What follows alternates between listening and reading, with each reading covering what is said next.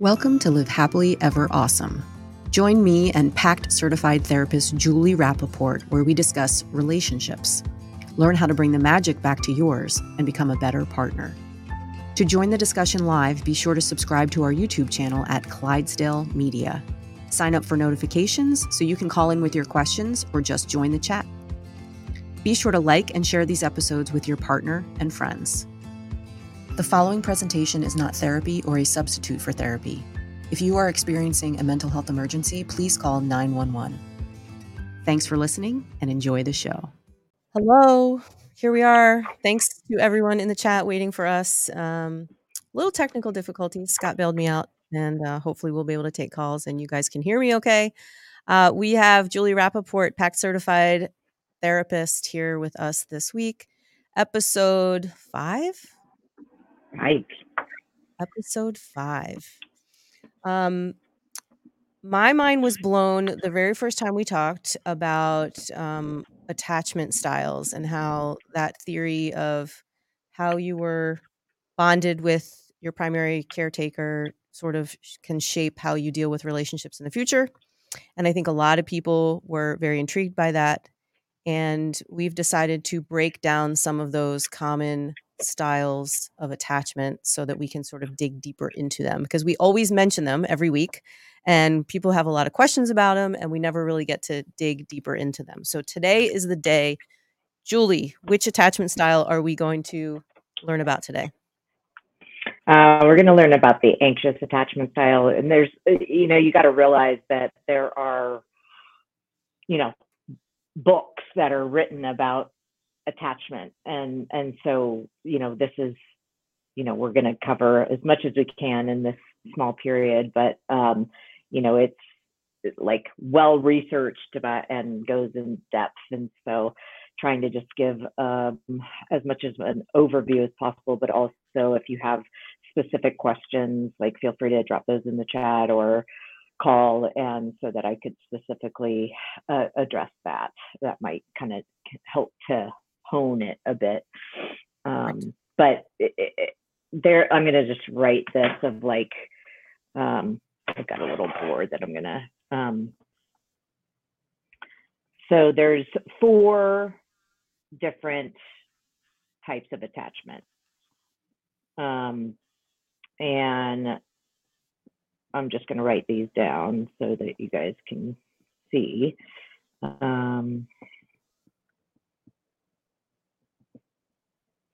So there's secure, and in PACT terms, and that's the work that I do, we call those anchors. Then there's anxious, and we call those waves. What are they? Waves. Waves. Okay. Mm-hmm. Avoidant attachment, we call them islands. And then there's disorganized, and that's just kind of in and of itself a separate kind of category. It's a lot of that kind of can have to do with a lot of trauma. They're like the typhoons. What'd you say? They're typhoons, monsoons, typhoons, hurricanes. Yeah. Islands, waves, disorganized. Sounds chaotic. Yeah. Now, just to be clear, like we don't, as clinicians, hopefully, we don't sit there and label our couple in session and say, well, you're a wave, or oh, you're an island, because there's tendencies, as well as nobody really likes to be pigeonholed, but it just helps to when you know these things about yourself, then you can, as well as your partner, it's better, you're better able to understand, you're better able to cater to their needs as well as your own, and kind of understand one another better. Sure, that makes sense. Is it fair to say, though, that people primarily fit into one of those 4? Is it common to see people sort of straddling a couple of those, depending on their upbringing or what you discover? Yeah, I mean, it's you can have kind of a mishmash. sometimes you could have, two islands in a relationship and they could act very islandy. Or you could have two islands in a relationship and one is like a more severe island and therefore kind of trumps the other one. And so then the other one starts to look more wavish. So it's you just got to kind of go with what's presenting, as well as, you might get into a different relationship and then something else gets triggered. So then you're acting, and behaving a totally different way.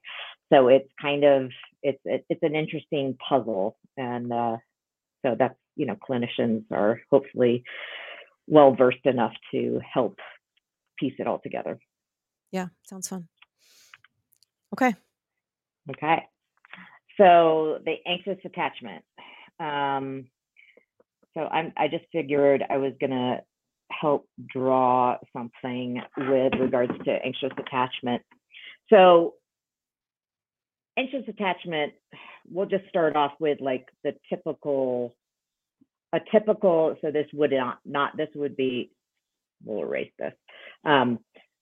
This would be like an ideal scenario where this is caregiver.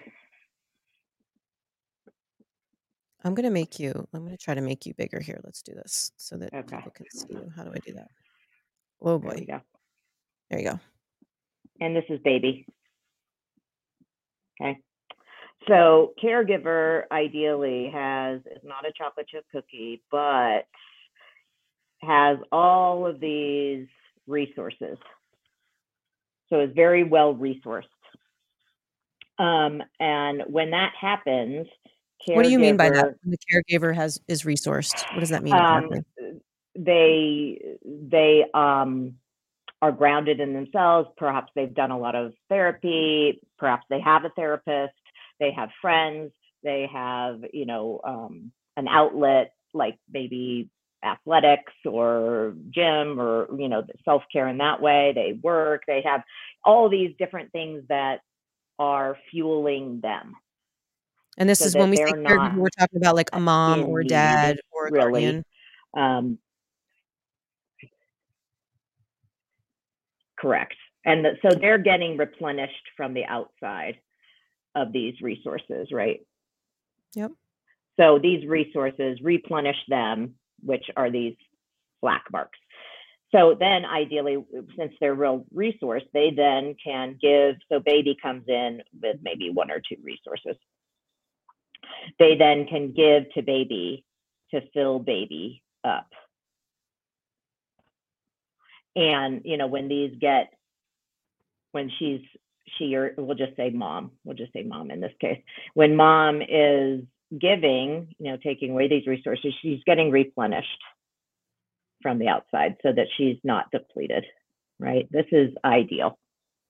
Okay. And this would probably create a more secure functioning individual as the baby. Okay. What oftentimes happens with anxiously attached individuals is this is caregiver. Baby comes in this way, and the caregiver is under resourced. So they just don't have these things that replenish them. So either they're immature or they're just they just don't have good self-care, whatever it is. And intuitively, the baby knows this and looks at the situation and says, oh crap, what am I going to do here? Because I need, but mom, again, we'll just go with mom doesn't have to give to me. So what baby does intuitively, there's three things that it can do. One, it can give to mom with the idea of if mom is then filled, so I'll give what I have of me. And then if mom is more resourced, then she hopefully can give back to me. So it kind of sets up a give to get. Okay. The other thing that can happen And it can be all three of these too.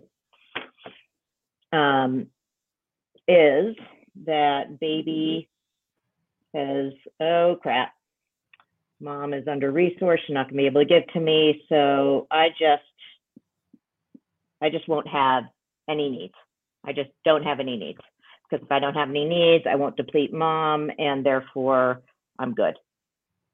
Okay. So like a self-preservation type Yep. situation. Survival.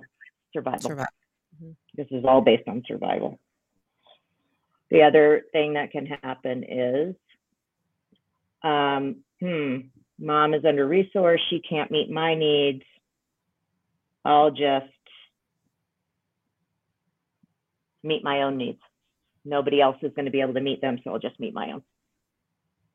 So those are kind of, I would say, the three things that anxious, and we call them anxious avoidant. So if I mix match anxious and anxious avoidant, just know that they're one and the same, even though there's another category called avoidant. Mm-hmm. Okay. So anxiously, that kind of is something that people who are anxiously attached, yes, stressed out mom, overwhelmed mom is an under-resourced mom. So they could filter through. Mm-hmm. Either I meet my own needs, I have no needs, or I'm unaware of any needs, or I'll meet somebody else's needs. I'll take care of them with the hopes that they'll take care of me. Take care of me. Yeah.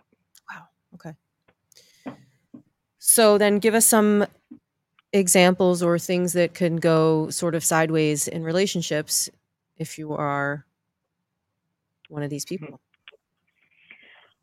Well, what happens, that in if we look at the scenarios where it didn't go so well with an under-resourced mom, oftentimes the child then has to kind of, and this happens because when we're just going with mom rather than primary caregiver, I'm just going to say mom just for the sake of mom, making it easier, but it could be dad, it could be whoever your primary caregiver was.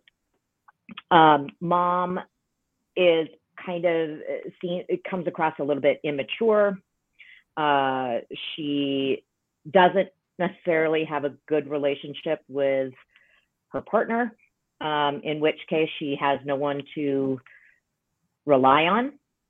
So oftentimes then the kid becomes the confidant, in which case that makes the kid grow up faster than they should. They kind of have to become a little adult.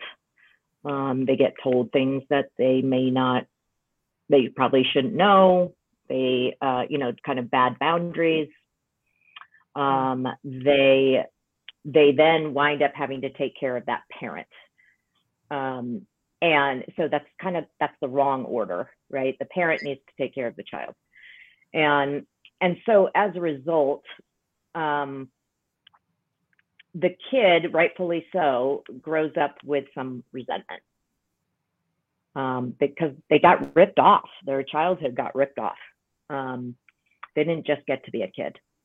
And while they kind of could get kudos for being the special person that mom confides in or whatever, it comes at a big price. And so there's another piece to this whole thing with their upbringing, but I'll come back to that. But if that's the scenario, then they enter into a romantic relationship with that baggage, with that resentment. And they tend to choose partners where that gets replayed, where they're having to take care of that other person, where they're it's not really fair, where they are kind of the responsible one. They are, kind of over functioning. And then they're pissed off about it. And so yes, there's the thing that's going on in the relationship, but it's also, there's the baggage from the past that's then it's like the relationship just kind of added on to the shit pile that was already there. And so that's a setup for it not going so well. And so part of that piece is helping that person to grow up, because they're kind of stuck in this life was unfair kind of child piece of them, and helping them to kind of just, and the other piece is that they don't necessarily know their needs. They know what everybody else needs because that's how they had to orient. But they don't really know what they need, but then they expect their partner to know what they need. So they kind of live in this fantasy zone of, you should know what I need, and why don't you? And I'm pissed that you don't, because on some level that's the parent's job growing up, is to try to anticipate, is to try to know and see your child, attune is what we call it, attune to your child, so that you can give them what they need. And again, they're pissed that they didn't get that. Yeah. So the other piece that I was talking about is oftentimes too, they can be raised with their primary caregiver is inconsistent.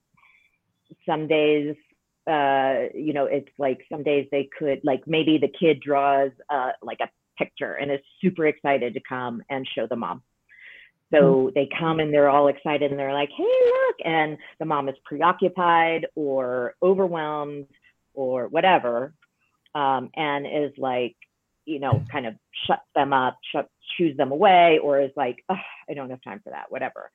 And then another time they might come with the picture and the mom is really kind of glomming a little bit more. So it's like there could be two extremes and the kid never knows what it's going to get. So in relationship, again, for better or for worse, we tend to choose things that we're trying to repair things from our childhood. And so those people might choose partners that have a hard time with consistency. So then it strikes up those wounds again. So in working with somebody that has this template, if you're in a relationship with somebody who was raised with inconsistency, you have got to be consistent. You have to be consistent. Otherwise, you're going to just get.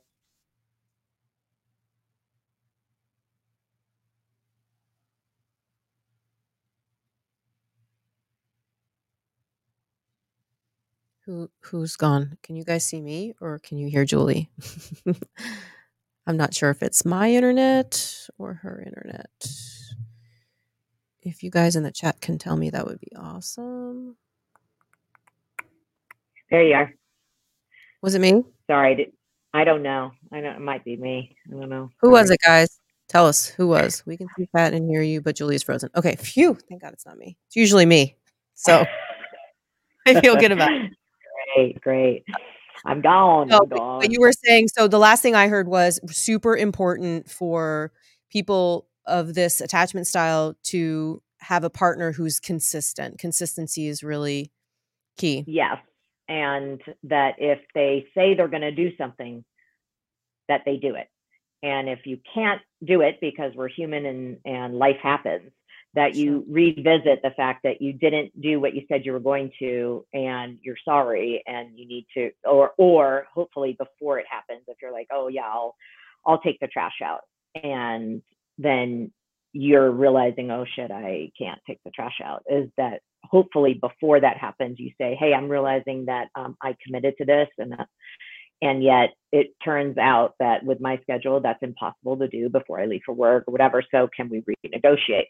Or if you do mess it up afterwards, is to say, hey, I know I said I would take out the trash and I'm really sorry that I didn't do that. I'll do that when I get home, or whatever. Is if you acknowledge it, it will go a long way. But oftentimes the people that, these anxiously attached people wind up with, they have a very difficult time with consistency, and because they're more avoidant. And so then when they do something that they said they were going to do and they didn't follow through, then they feel really bad and they just try to avoid saying anything, which then makes things worse. So that would, if you are more avoidant and you're with somebody who's more anxiously attached, I would just say try your best to really stay consistent. And if you can't, then be preemptive, try to renegotiate an agreement or apologize when you mess up and try to fulfill it when you can. Yeah. Do people actually renegotiate taking out the trash? Because I know hopefully that was just an example, because I cannot imagine getting upset about someone not taking out the trash. Well, Or it's, having to renegotiate it. again, it's oftentimes, what people come in with as their complaints for therapy is not what it's about. It's not about the trash. It's Right. about somebody feeling like you agree to things and then you don't do it. And Never so follow then it through. gets played out Yeah. around the trash. Yeah. That's good. Okay. So Scott had a big question. So let's get this on the screen here so we can take a look at it. What happens when one partner has a perceived resource need for the child and the other partner has a different perception, and now partner one is giving so much of themselves they become under-resourced? What happens when one partner has a perceived resource need for the child? I don't necessarily Maybe I understand think the what he question. means is that, like, maybe one parent is overparenting in terms of what they're giving, how they're resourcing their kids. Like hot helicopter parent or what? Yeah, maybe. I don't know. Scott, Hmm. let's see. Jody says my husband doesn't let me take out the trash. Use another example, right? Fishes. Yeah, This Scott, is if you could. Oh, we have a phone call. Ready? Let's see if that's I can annoying. figure this out. Scott, are you there? Hold on, let me put you on the right audio. Can you guys hear anonymous caller, Mr. S? This is Mr. S. Hi, Mr. You're S. live on the air, Mr. S. So yes, helicopter parenting for sure. So I think that. Go ahead. I was going to say, and then parent one is so under-resourced because of the helicopter parenting that it creates a divide between the partners. Yeah. So I think I think it kind of comes back to there's some discord in how to parent, probably. They're not on the same page with how to parent, and so that would be. Otherwise, I think it would not be draining of resources. It would be, both of them parent this way and they're in accordance, and that's how it goes. And so resources aren't drained. But if only one person is parenting that way, I would almost guarantee that the other person has a problem with how they parent. Does that feel like it makes sense? It does make sense, yeah. Yeah. So then I probably should have asked this question. Go ahead. I probably should have asked this question before my daughter was in college. Right. Yeah.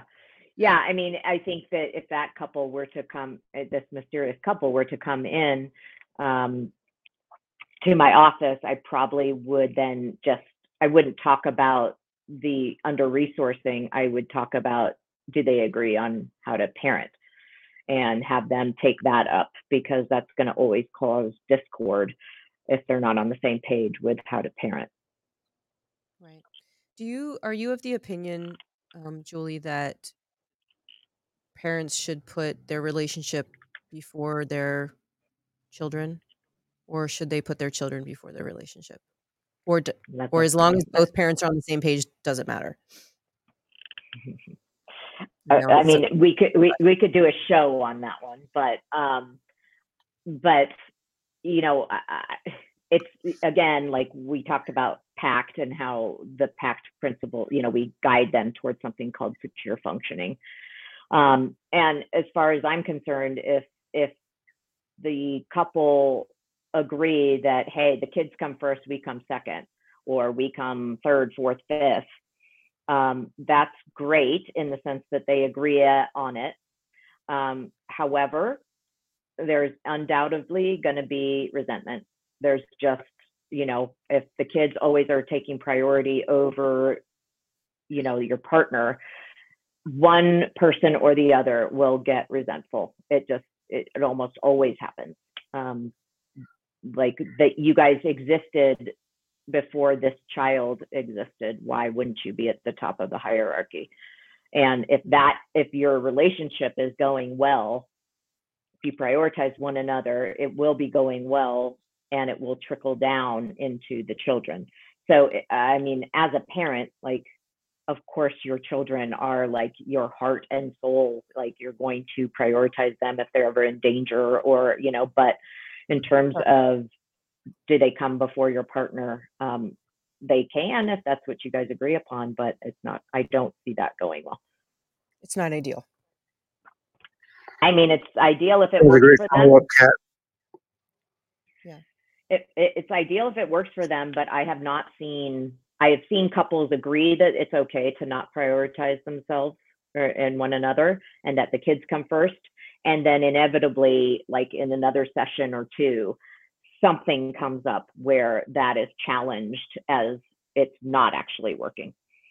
So that's what I would say to that. If it works for you, great. That's great.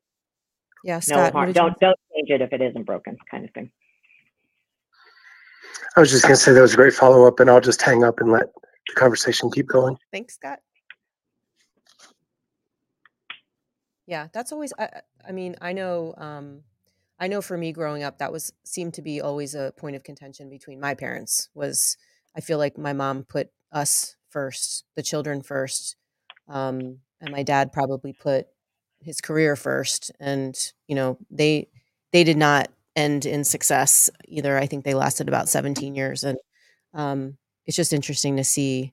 And even as a child growing up in that environment, you see what that's like. And then, sometimes you go down that same path when you have your own kids and you're in your own marriage. So that's interesting. Yeah. I mean, it oftentimes a really great illustration of this is if you have the kids and one of the parents is fighting, they're having an argument with one of the kids, and the other parent then comes in and sides with the child or children. Or how about if the spouse does nothing but observes? Yeah, doing something, it's giving the message to their partner they're on their own. If they do that, like, good luck, you're on your own. Like, why are they with you if they're on their own? And two, if they come and side with the children because they're prioritizing the children and they think the children are not being treated well or whatever, that is not going to go well, because that other parent, then you're playing good cop. The other parent is then going to be bad cop. And that is just, nobody wants to be bad cop. Nobody wants to be the bad guy. Right. And you really have to, it's about teaching the couple to can you support one another, even if you don't agree with how they're handling something. How can you be on their side? You come in, you regulate them, and then you get out of there. It's like, you have to know that your partner well enough that you can regulate them and then, and leave, so that they feel like, wow, you had my back, and now I can actually be in human brain and talk with my child. Mm-hmm. Yeah, that's interesting. Here, let's see what Judy has to say. Oh, my old lady eyes. Child-centric marriages are why we have a lot of issues in society today, where people cannot understand why the entire world revolves around them. Yes, the entitled children. Yeah, the society now. I was always the good guy. Yeah, Scott was bad cop. Yeah, it definitely does create some resentment. Absolutely. There. And when you feel like you're not only on your own, but you've been thrown under the bus, and so then the children kind of are then in the middle. They have to kind of take a side. And that sometimes can be, the one that's playing the good cop somehow is getting something out of, like, hey, I want to be seen in this light as the good cop, and it's important for me that you see me as the good one. Right. Yeah. Which, I think that's not going to go well. Yeah. And I think kids are smarter than we give them credit. And I think a lot of times too, they they oftentimes will lose respect for a parent that can't, put their foot down or, be a little more stern or have boundaries with them. I feel like, they can get away with more. And I think in the long run, at least being an adult looking back at my own childhood, thinking, that doesn't necessarily warrant a whole lot of respect from the child to the parent. No, it's like creating like you're their friend rather than you're their parent. And yes, Yeah. you can be their friend as their parent, but your responsibility is not to make them like you. Your responsibility is to protect them and keep them safe in an age appropriate way. Yeah. Raise responsible humans is kind of how I see it. Like, not raise assholes. That's what I'm trying to do. I'm trying really hard not to raise assholes. Some people's kids, What so the dynamic with kids, because you're a couples counselor, you probably see couples that don't have kids, couples that do have kids. I would imagine kids really complicate the relationship dynamic. And I mean, do we see sort of like better successes with couples that don't have children, or does that come with a whole host of other issues? And maybe the fact that they don't have children is one of the issues. Yeah, I mean, yeah, and good point. I mean, I would say that it might not be as complicated, maybe. It's a little less, it tends to be if there's less cooks in the kitchen, right? Then then it's more it's more simple. So I think kids add in this just extra piece that of, draining, taking up resources and taking, you got to drive them here and drive them there, and they've got this and they've got that, and you've got your life, and where does your partnership come in? So it's a little bit more convoluted and complex. I don't know if success rate is, I don't know those statistics. Mm-hmm.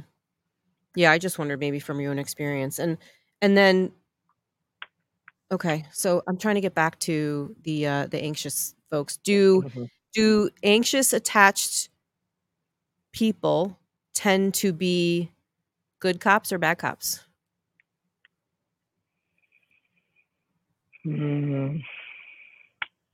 I don't know that answer. Or is there a correlation? They can look a little, they can look a little hysterical at times. They can look a little irrational. They can look, because they're more vocal with their complaints, with their kind of dissatisfactions, and because of that resentment and sorry, because of their resentments, then they're just, they're more vociferous about things. And because if they are with somebody who's more avoidant, that person can look like they're just they're not doing anything wrong. And, the person who's more anxiously attached feels often, has kind of this abandonment wound. And so when they are paired with somebody who's more avoidant, again, they're going to feel that abandonment. And so let's just take the example of having an agreement broken. And this would probably be a consistent pattern of inconsistency, where the anxiously attached person is just up to their limit of like, God, I'm having to do everything. You drop the ball. I either have to do it for you because otherwise it doesn't get done. So then I become your mom, or I leave it and I get pissed off that it's not being done. So it's, this catch-22, but they're just seething. And so, and they just think like, why aren't you just following through on what you said you were going to do? And so oftentimes that person can look just angry and, just angry all the time. And so they could look like a bad guy, I guess, in that way. Maybe not the bad guy in terms of parenting, but just just kind of like, oh, mom's always angry. Why is she so angry all the time? not taking into consideration that it's a system that the other person is looking really good because they're just, hey, I'm not doing anything, I'm just sitting here. And that's the problem, is that you're enraging that other person because you're not actually stepping up to the plate and meeting them, and they feel abandoned. That's interesting. Okay, so tie this in a bow for us. Let's see. How do I tie it in a bow? Is there hope for these avoidant, these anxious attached folks to have a healthy relationship? Yeah. Totally. Oh yeah, totally. There, it is not grim at all. I mean, it's extremely common, and really what I think they need from a partner is consistency. So, kind of holding, really being able to talk to your partner about, like, hey, I grew up with inconsistency, so this drives me absolutely crazy if it happens this way. And so can you work this way with me? The other thing they're sensitive to is abandonment. So oftentimes just reassuring them, hey, I love you so much, you're the only one for me, or that if they can get that, it's really nice for them. Or you're so important to me. That's a nice thing to say to them, because they didn't feel that important in their childhood. Everybody else was more important than them. Really nice thing for them also, and this is more convoluted than this, but I'll just give the overview, is to just ask them what they need, because nobody ever did that. It was always about what everybody else needed. So and that person that's anxiously attached oftentimes doesn't have any idea. And so just taking your time to think about, what do you need in that moment? Not like, what do you need globally? What do you need, esoterically? What do you need right here, right now? And if you can ask them, what do they need right here, right now, keeping them in the present moment, and sitting with them, if they say, I have no idea, because they probably don't, because nobody ever asked them, right? But just keeping them in the moment, because oftentimes they will say something like, well, I just need you to be better on these agreements. Okay, great. But what do you need right now? Right. And then oftentimes they'll, if you give them enough time and support and just stay with them, they will come up with something. And that's an important skill that every adult needs to have. Okay. Bruce wants to know if you've read the book, The 5 Love Languages. Or do you know about the different love languages? He asked it in the chat, so people are responding, but are you there? Are you frozen? I think she's frozen. On my internet, I think is The 5 love languages. That would be a good topic, actually, to talk about, like people and their love languages. I'd be interested to hear a little bit about that. So maybe that can be a future topic, Bruce. I like that as well. What was the topic? Sorry, I missed you. The 5 love languages. Oh, yeah. Yeah, that's a good one. That is a good one. Okay, so what do you need from me in this moment? Ken, that's perfect. Exactly. Not just what do you need. So you gave us some advice on, if we're dealing with someone who is anxious attached, how to better deal with them. Are there some things that anxious attached people can do to help their situation or make life a little easier for them in their relationship? And then we'll probably just wrap up. Yeah, I mean, you have to understand that their orientation is always out, external, external. And so, really coming back home, and what happens, we talked about saying no, to just being able to say no to somebody, even when you can do it. And what does that bring up for them? And actually asking yourself, what do I need? And where is the I? Because they're very oriented out. A lot of times there is no here. And so kind of sensing into their body, working, journaling. How do you come up with what do you need in order, and not what does everybody else need? And then you get resentful. Right. So that would kind of be the guide. And then last question from Jody Lynn here. Is it safe to say that actually attached partner will have a hard time asking for help, assuming resulting in undue frustration? Yeah, oftentimes anxiously attached individuals can be, they're just, they're a lot of times they're go-getters. They can do a lot, and they don't realize that they're overwhelmed until they're overwhelmed, kind of thing. Like there's no real ramp up. And it's because they're just, they had to kind of do everything themselves, and as well as take care of everybody else as a kid. And so they are prone to overwhelm. And usually that comes from a parent who was prone to overwhelm, therefore under-resourced. So it circles back around. So yes, so it is learning how to ask for help.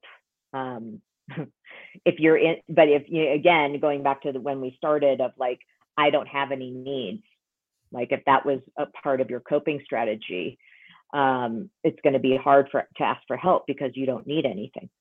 Right. You don't realize that you need anything. Right. So getting some support, maybe from an individual therapist and such, to really start to realize, number one, we all have needs.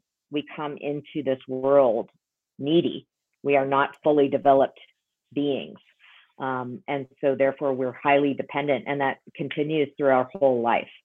And and then just really honing in, like, number one, realizing that is totally okay, realizing that the probably rage that comes from not realizing that you have, or not having needs and not getting them met, and coping in the way that you did.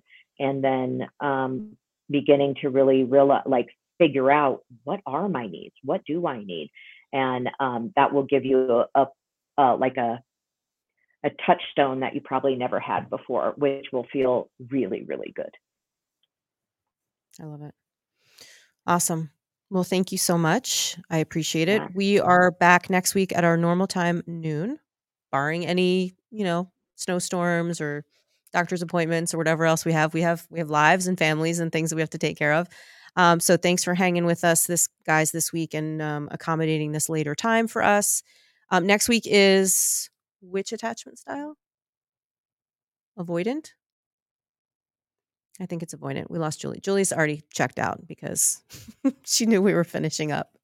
I think it's avoidant. Check the thumbnail. I'll get out something. I think it's already out on YouTube. Episode 6 is coming then. Thanks, guys, for watching and tuning in. And we will see you guys all next time on Living Happily Ever Awesome.